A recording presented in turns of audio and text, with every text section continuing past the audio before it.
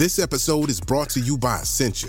A better you starts with better hydration. Essentia is on a mission to inspire people to do what matters most. Their proprietary ionization process transforms water from any source into ionized alkaline water, providing water that's 99.9% pure with a pH of 9.5 or higher.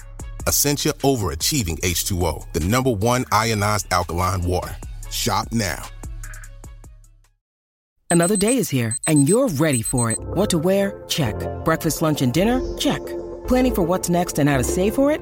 That's where Bank of America can help. For your financial to-dos, Bank of America has experts ready to help get you closer to your goals. Get started at one of our local financial centers or 24/7 in our mobile banking app. Find a location near you at bankofamerica.com/talktous. What would you like the power to do? Mobile banking requires downloading the app and is only available for select devices. Message and data rates may apply. Bank of America N.A., member FDIC.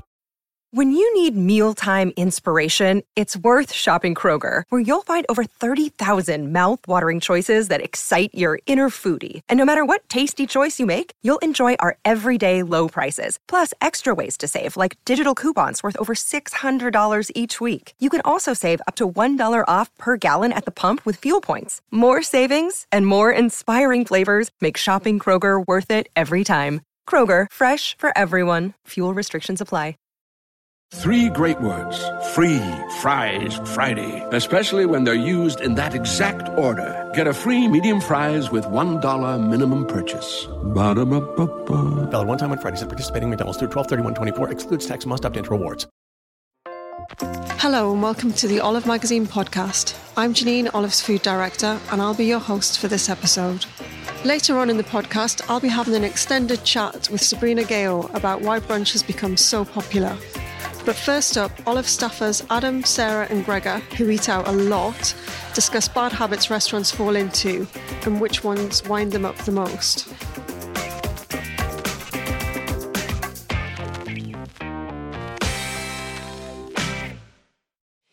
So we've got a feature in our May issue from Tony, a column, and it's all about the restaurant habits that we hate. And we do eat out a lot here on Olive, and we go to lots of different restaurants, lots of different styles of restaurants. And actually, we did find ourselves agreeing with a lot of the things that he said.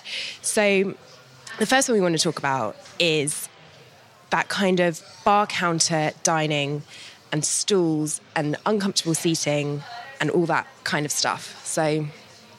yeah, it's counter dining is what it's about. It's like those when would you like to be seated at the bar, sir? Never. My answer to that would be never. But then what I have self-consciously casual friends who like to sit at the bar because it's more like, happening. And then you sit there and where's the hook for my man bag? Yeah. What's going to happen to my man bag? Yeah. That's what I want to know. Yeah. I quite like sitting at the bar, particularly if it's an open kitchen, you can see everything. If it's just at a bar and you're eating and they're serving drinks, that's less okay. Mm-hmm.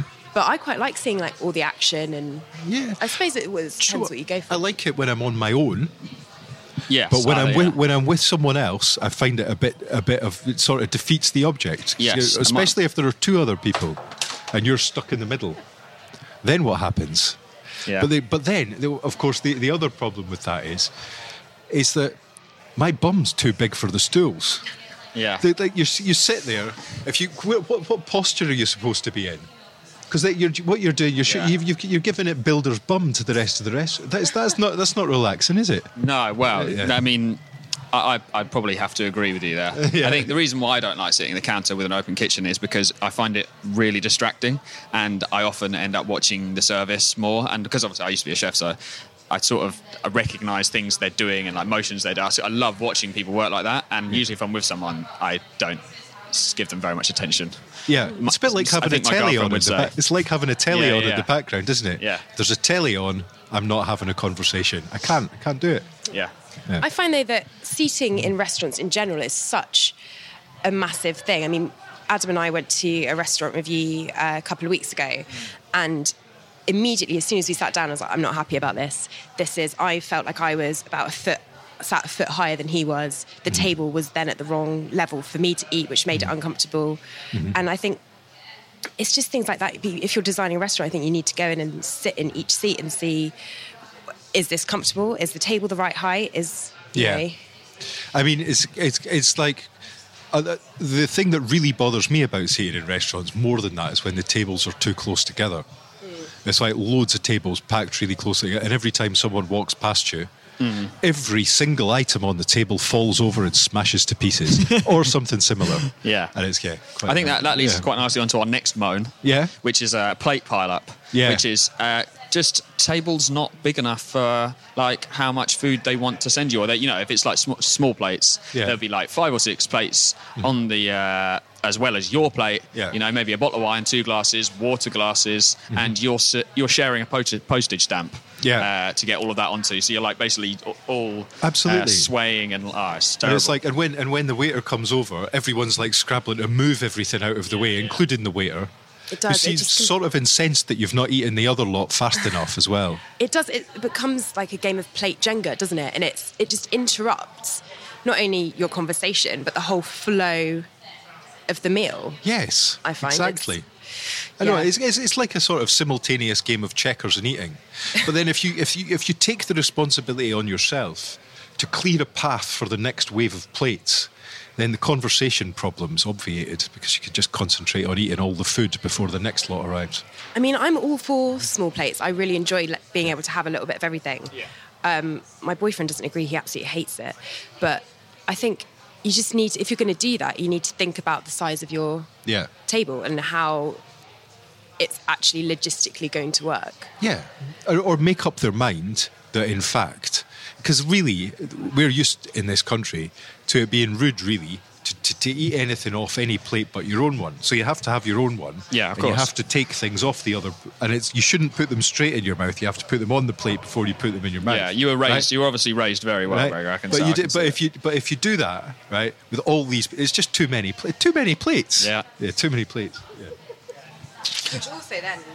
That also then links into fussy service. It's like we say, if the waiter's trying to put more plates on top of the plates you've already got and trying to clear them away, and you're trying to hand him stuff and he's trying to hand you stuff, that gets incredibly complicated. But fussy service. Yeah, it leads us to the next one very well. Whose job is it? This is what it's all about, isn't it?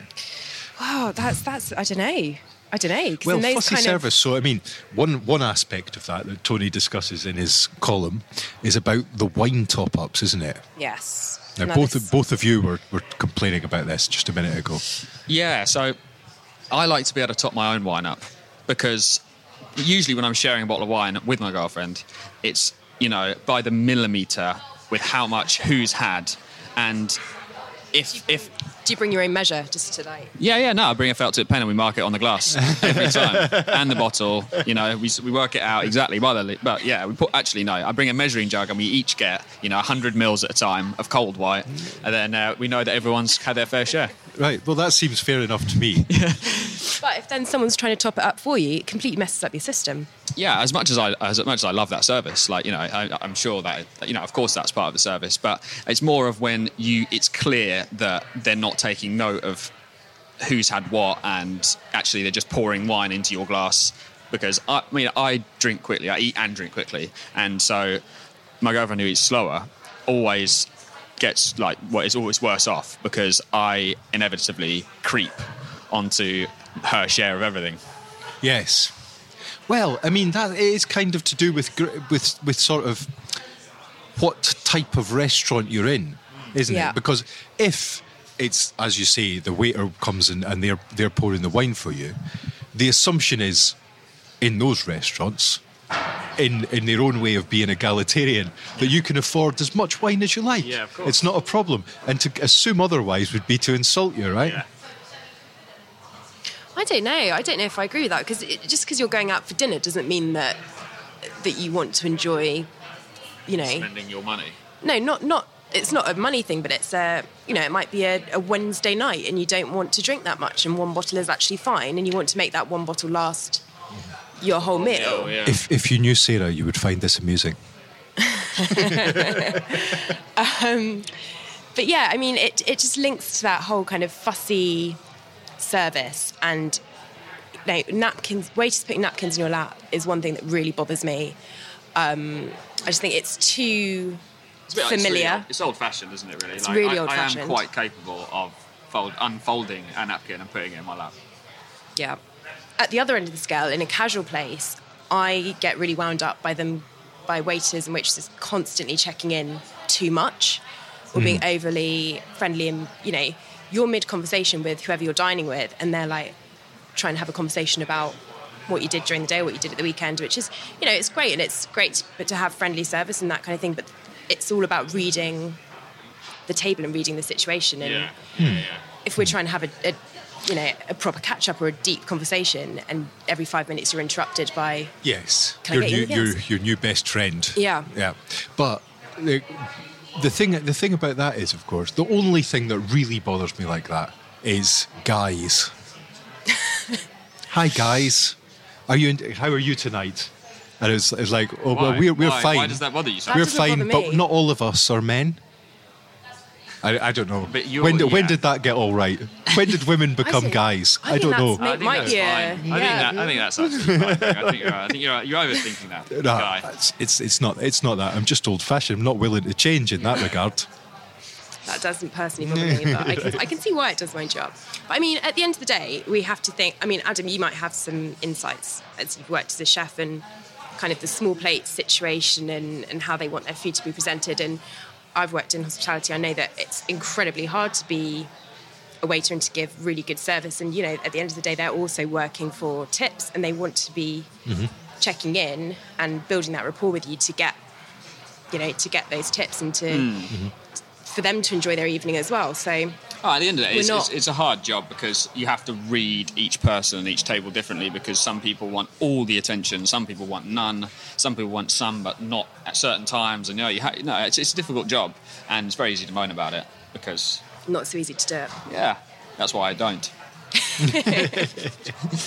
Yeah, we'd love to see if you guys have got any other restaurant habits that really wind you up. Tweet us at Olive Magazine. You can email us. You can, send pictures on Facebook. Whatever you want to do, please get in touch. We'd love to hear some more things. Yeah. Thanks. Cheers, guys. Thank you. Now, recently we've seen a huge explosion in the popularity of brunch, whether you're going out for it or staying in and making it. I asked chef and food writer Sabrina Ghayour for her thoughts on the subject. So I've come today to Sabrina Ghayour's beautiful flat. Tiny flat. No, it's not that tiny. It is tiny flat. So privileged. I'm having a 2-pot breakfast. Just had the first bit, which is a gorgeous blueberry and yoghurt and almond cake. And the second bit's going to be a bit of a surprise. And it's quite pertinent because we're talking about brunch today. And I arrived here about an hour ago and we've just been chatting. And we've just got around to recording. But yeah, Sabrina's done some great recipes on our latest issue and they're all about brunch. So I thought we'd just get together and have a little chat about your experiences with brunch, Sabrina, and when you first got into it. Because in my head, I'm thinking brunch isn't one of those things that was always here. It's kind of like it's a fairly new thing, isn't it? I would say last 5 years or something. Yeah, I would say probably with the birth of Instagram, maybe. Yeah, it probably had something became to a do. thing. Yeah. I think for me, brunch is really something that came about because sometimes when you have a little bit of a lie-in, if you have that luxury on a weekend, and you wake up, you've kind of missed the slot for breakfast. And so you make something and it's a little bit more substantial than you would need for a breakfast. And then it kind of tides you over until like the afternoon anyway. And that just becomes brunch. Yeah. So for me, it's just lunch, but with a breakfast tint to it. With an egg on it. Yeah, basically. And I'm like, I've said this before, I'm really the kind of person that I can't just wake up in the morning and jump to like eggs and savoury. I need to have a 2-part breakfast. Okay. I need to wake up with 2 coffees in the morning. It's crucial. And then maybe I have a little bit of something like a piece of bread, something really, really simple before I dive into a full throttle brunch. So you've got to ease yourself in slowly. Yeah. I mean, if it's just like brekkie on the go, then it'll be a couple of slices of toast. Yeah. And that's really what I eat every day. But if I'm going to go into more the cooked variety, that technically becomes a brunch for me anyway. Yeah. And that's where the fun stuff comes in. And let's be honest, it fills your belly for quite a few hours thereafter. But where do you think we adopted it from? Because in my head, I'm thinking it seems like America, like New York, is where a lot of things start, like trend-wise. And I know they've got a massive brunch culture over there, and brunch menus. But I guess we're both based in London. It only, for me, started popping up as a thing a few years ago, like actually going out for brunch as opposed to having it in your house. Yeah, I think it probably is quite American, really, along with Halloween, which we never used to really do that much of over here, and now it's just kind of blown up in the last few years. Yeah, I guess so. But, like my dad lives in the States and I've got a lot of family in the States. And the one thing I notice is people don't really eat at home. In certain places, in certain states, it's quite, in California, New York, East Coast, West Coast. In all fairness, they don't really do a lot of cooking, and actually supermarkets not fantastic there unless you go to quite a gourmet one to get everything. You don't really get, like, say you're in New York, there's not really a I don't remember ever seeing, there's big food stores. Not in Manhattan anyway. But like in Manhattan. And also I think because people have tiny kitchens. Yep. So, they don't really do that much cooking. So I think that's kind of part and parcel of the problem. And actually, a lot of the time, it's the symptom because it's cheaper to eat. It's cheaper to eat out. Yeah, it really is. And their breakfasts, I mean, we're sort of knocking on double the portions, really.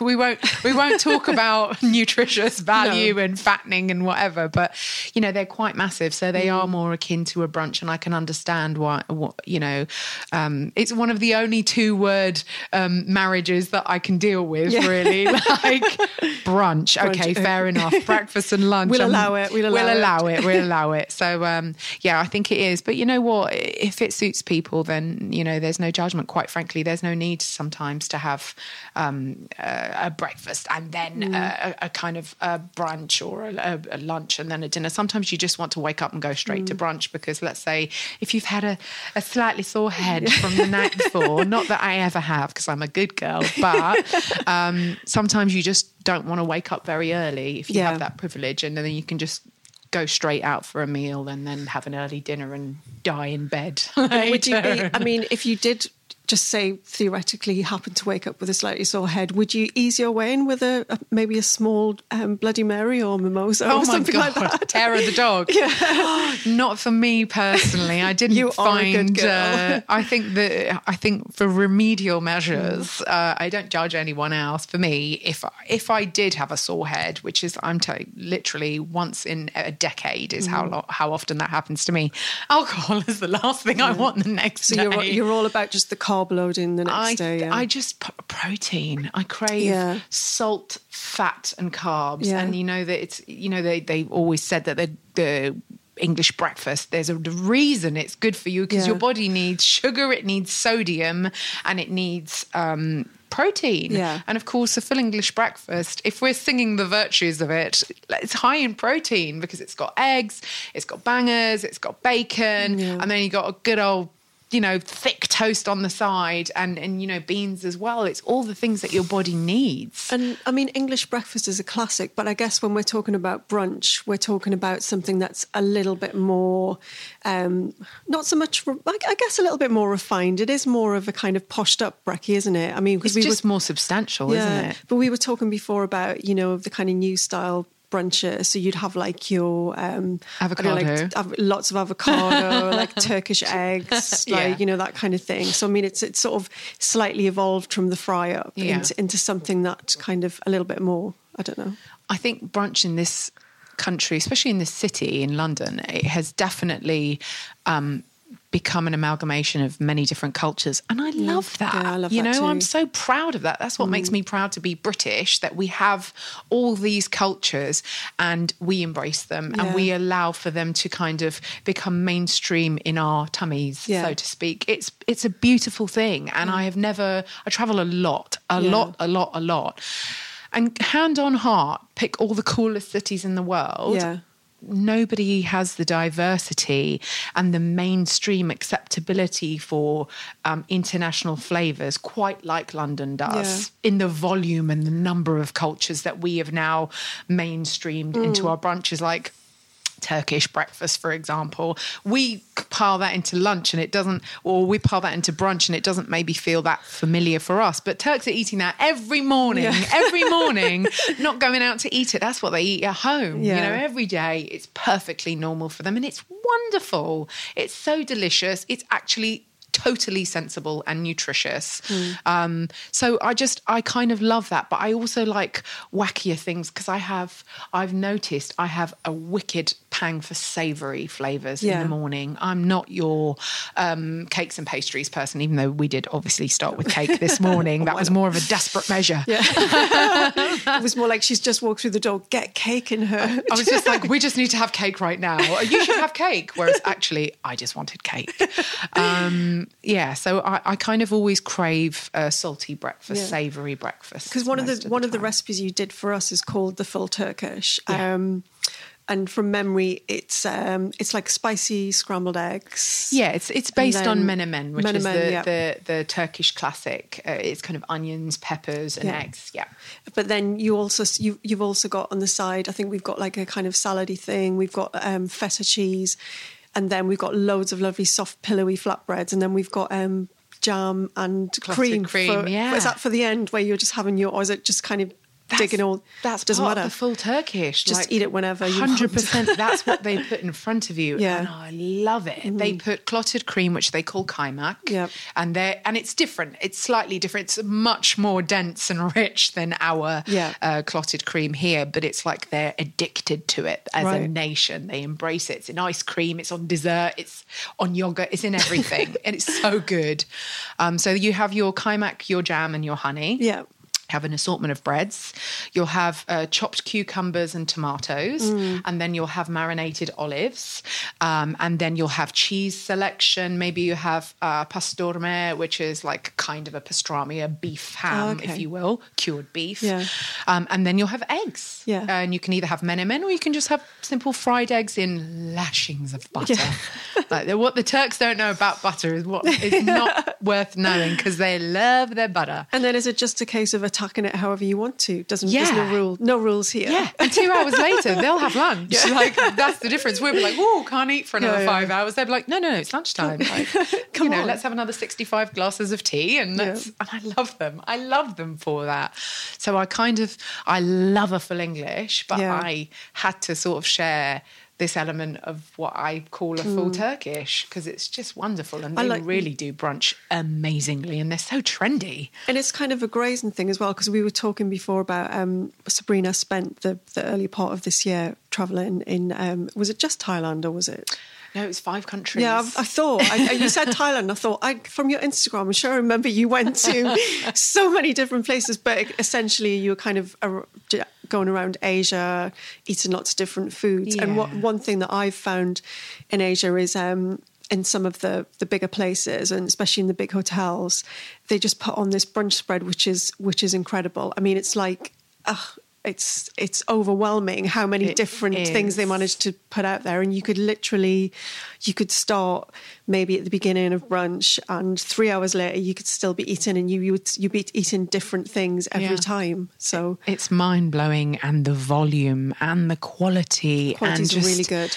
You just walk in and you're like, whoa, you're so overwhelmed because they have just got every Asian culture nailed. Yeah. And then they've nailed all the things that the influx of Europeans will want. Yeah. So they've got all the French patisserie covered, all the Danish pastries covered, all the scones. They're serving us things that were quite frankly afternoon tea material, but they just know that we love it. So they're just piling it. I mean, it really is mind blowing, but I remember having like a dumpling station, sushi, patisserie, which wouldn't have looked out of place in Pierre Hermes. I mean, it was just ridiculous how, like you said, the quality was so good. But I think with that, it sort of opens people's eyes to the fact that, you don't have to go down the straight and narrow road with brunch. You can sort of like eat around all these different things. It also made me think, how does Sabrina approach a buffet? What's your tactics? Because mine are, I'm better than I was as a kid, where I probably just eat until I was groaning on the floor. But have you got buffet tactics these days. I love that because as Brits, we're so Yeah, goes against our culture that does. we're like, right, let's adopt a tactic and let's nail this buffet. Yeah, you've got to. Do you know what? I wake up one morning and I crave one thing. Yeah. I'm really weird with cravings. Right. I think the happiest I've ever been in my life and weight has probably been since I followed whatever mad bonkers craving I had, just nips it in the bud and then I'm all right. So just have a little bit of it. A little bit of what you fancy. Well, or basically. a lot if that's a lot. what you Yeah, fancy. okay, but cool. don't hold off because what it does is just sort of multiplies that desire to have it and then you go nuts on it and then you feel ill. But with breakfast, I tend to try, and if I first arrive in a new city, I tend to try and stick to what they would be recommending there, and what feels local. Like, in Vietnam, every morning I had pho, which is bonkers, or pho if you're going to say it properly, but which is bonkers for us. And even my mum's like, God, one more time if you have that soup. And I'm like, I love it. What's not to love? It is quite a traditional breakfast dish. And I guess it's perspective. I had my best friend staying with me and she's Filipina and they would always have fried rice in the morning, which was 20 years ago. I was like, I love staying in their house. You eat fried rice in the morning. So I guess it's perspective is different, but I love rotis. Yeah, I love roti and curry. And roti and curry for me for breakfast. For breakfast with coffee. I had that in India and the strongest coffee I've ever had. And I was like, oh my God, you could stand your spoon up in the shades. Yeah, this amazingly strong, thick, syrupy coffee with condensed milk in and then roti and curry. And I was in heaven. Yeah. And I love stuff like that. And there's something like that it's something about waking up your taste buds as well, because your taste buds just start dancing, don't they? And then you're kind of like, ooh. And interestingly enough, spice, if we're going to talk about a little bit about being healthy and spices are obviously my thing because I'm Middle Eastern, but spice is the best thing to pep you up in the morning, better than anything. Little bit of chili, this is not mind-blowing levels, just a little bit of chili and turmeric in the morning is actually really good for pepping you up. Just gets your blood flowing, gets your brain working. Nothing kickstarts your metabolism like chili does. And you know me, I know you watch my Instagram because I'm shocking with some of the stuff I do. I always, sometimes if I'm craving chili, I'll quite happily dump a teaspoon of chili flakes over my breakfast because I know with honey it dissipates, but it just kickstarts my metabolism. I don't do it because I'm feeling like, I need to be healthy this morning. I do it because it's like, I'm feeling like some chili this morning. I think that you see that in restaurants now, the way you go for breakfast and they'll put like a bottle of sriracha, they'll put a bottle of like Mexican chili sauce on and then if I've got eggs, I'm all about the chili sauce on the eggs. It's really good with dairy because it kind of cuts through it. It's got a bit of an acidity to it. So I think I'm more about balance of flavours, but then, you can ask people in my family, they'll be like, oh God, no, croissant please, thanks very much, or I'll just have toast. So it's not like my whole family or my whole culture that's into that Persians. Won't even have chili for breakfast. We don't even eat chili. So it's just personal taste. I eat like I'm pregnant. I follow cravings, and I think that's probably the most sane way to eat. Yeah, and I'm unapologetic about it. So, but then it satisfies you, and you're not going eating 7 other things, ignoring your craving, and then finally 100%. Giving into your craving. 100%. I think last week was all about every kind of sausage known to man, basically, and every packet of crisps. That's what I was craving last week, and it was unruly, and I couldn't control it. Or the week before last, and then last week, all I wanted to do is eat seafood and fruit. I couldn't explain it, but at least one balances out the previous week, and I think in my head, I will never feel guilty about what I want to eat, as long as I know I can claw it back. But you said it's never you've never felt kind of healthier or more balanced in your diet and stuff. Maybe there's a book in that, the pregnancy diet. I think there's enough people telling us what we should eat. I'm not one to tell people what they should eat. I know what I want to eat, and that's what I put out there. And if you want to eat that, then I'm flattered. But I think it's not good to be preachy, and I certainly don't know the things I know about nutrition. I know for myself because everybody's different, and I think there's common sense as well. Isn't there? We kind of know what's bad for us, and we know shouldn't eat avocado every day. It's masses of fat, even though it's good fat. You're only supposed to eat a little bit of it. It's just sensible, really. And I think sometimes these things get distorted it's brunch that seems to have been the big distortion, you know, just like you can't eat pancakes, bacon and maple syrup every day. No. It's not good for you, but once a week, it's absolutely really harmless. Yeah. So, yeah, but I'm savoury, team savoury all day long. What would your like dream brunch? Have you got like a go-to brunch thing that you want to eat? I couldn't really say that because I'm very craving oriented. But would it have an egg on it? Do you know what? I don't know if it would, because egg is something I'm really I'm not funny about, but I have to be in the mood to eat eggs. And when I eat eggs, I do generally like some kind of spice laid down to cut through it. Yeah. I love boiled eggs. I love a 6-minute boil. That's how I eat mine, and I love. Is that 6 minutes in boiling water? In boiling water, yeah. And that produces for me a slightly soft, runny but not too runny egg where the whites are cooked. Yeah. You don't want its whites. Snotty white. No. And then I love dousing it in salt and sriracha. Yeah. And I can eat that all day long. But then if you're talking about scramble, that changes it up, and then my tummy can only handle that once in a blue moon, and it depends on what else I'm eating on the side. That's interesting, yeah. Yeah, I'm a freak like that. You heard it here. She's a freak. Yeah. We've all got little habits, you know. So I think the Turkish breakfast represents what I want to eat in the morning. A bit, and because there's a little bit of everything to pick out as well. Yeah, you're not going to get bored. No, and it's not too greasy. Yeah. There is grease in there if you want it. Like you can go up the fried sucuk sausages and you can have the fried eggs and things like that. But sometimes you just pull it back too. Yeah, I like the fact there's a bit of salad bread. there as well. I kind of think brunch is it's acceptable to have a bit of green on brunch, you know, to kind of pull you around to thinking that there's a bit of wilted spinach on here, or a few bits of sliced avocado, or like your cucumber and tomato thing. You know, there's something there that's something kind of that makes you feel healthy. Yeah, because tomatoes are like such a part of brunch. Like in Spain, like pan con tomate, you can always have bread with tomatoes, you know, the tomato pulp on it. It's perfectly standard. Yeah. And, you know, in Italy, it's not terribly, mind you, they only do eat sugary breakfasts in the morning, but at some stage you just whip out tomatoes.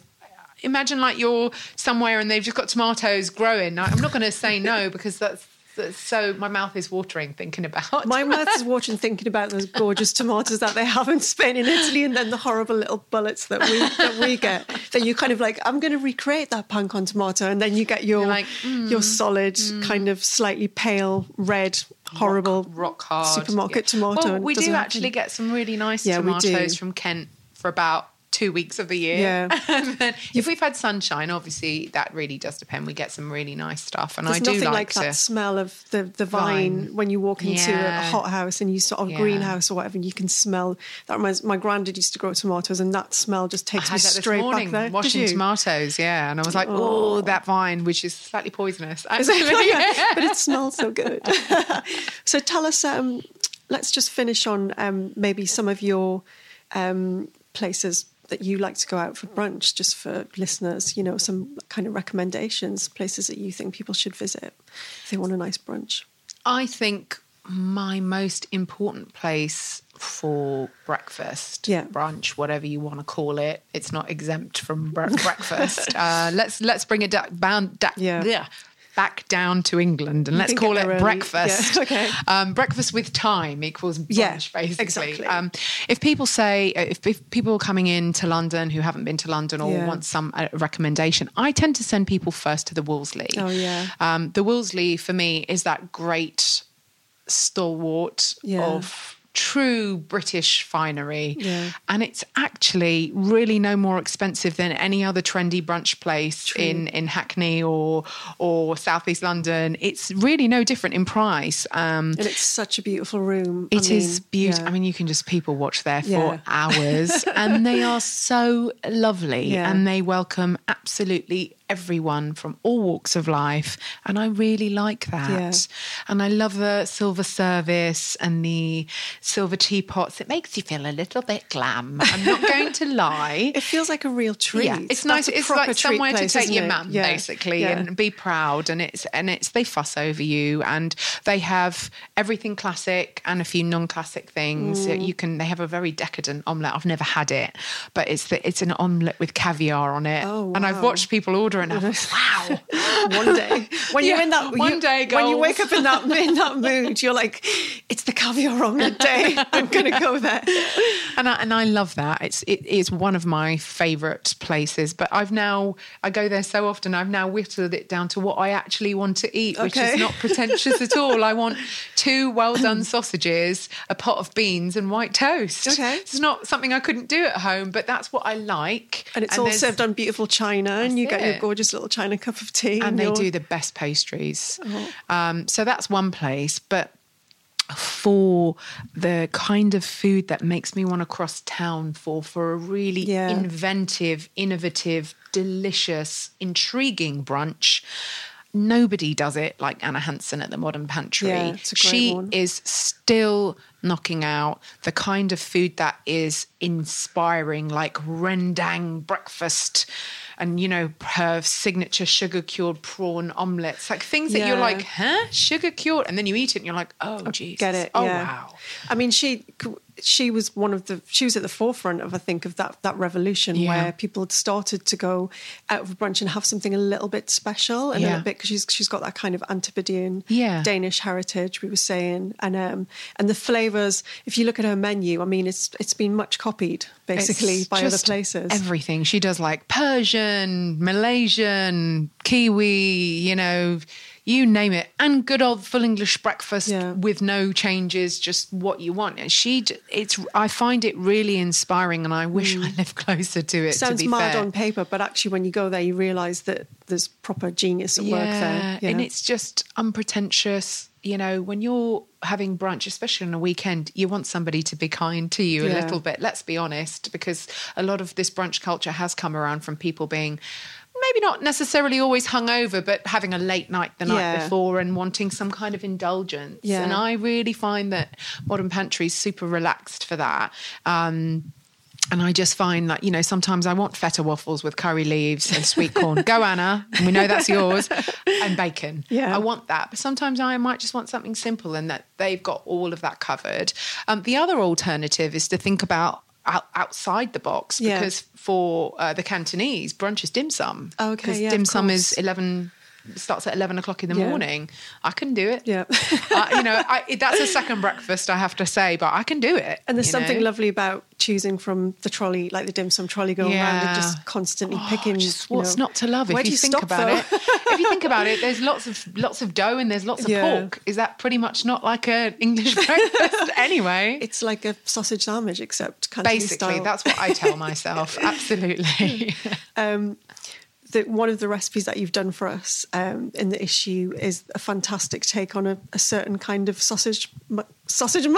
You said it. You almost said it. Sausage I'm going to say it's like a sausage McMuffin. It's impossible not to say McMuffin, isn't it? No, I can't really say it.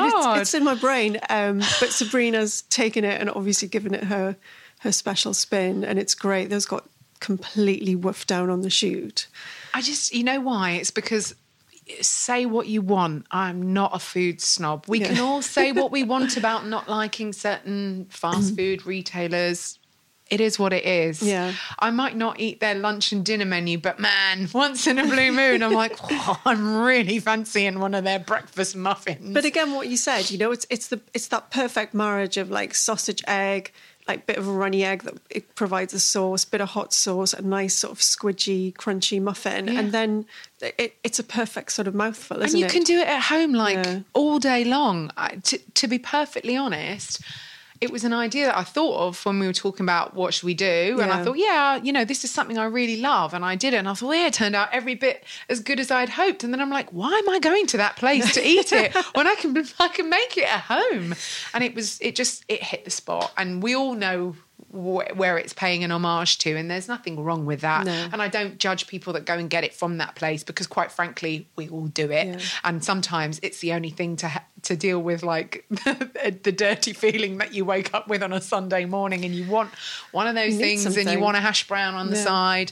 It's going to do it for you. It's all the recipes I share are recipes that all day long I love. I don't do trends. I feel always write things that feel good to me and the things I want in my tummy. Yeah. I mean, it's a brilliantly simple idea, and I can guarantee that is going to be one of the most made and Instagrammed recipes from that feature. And if you want to grab a copy of the May issue now, there's 5 beautiful brunch recipes from Sabrina, and it's on the shelves right now. So thank you so much for talking us through your brunch classics, Sabrina. And thank you very much. A pleasure. Thank you for listening to the Olive Magazine podcast. If you like this episode, please don't forget to go and review and rate us on iTunes. For more information on things in this episode, head to our website, olivemagazine.com. You can pick up a copy of our packed May issue now from newsagents or go download the app version. Bye for now, and we'll be back next week with even more food and drink chat.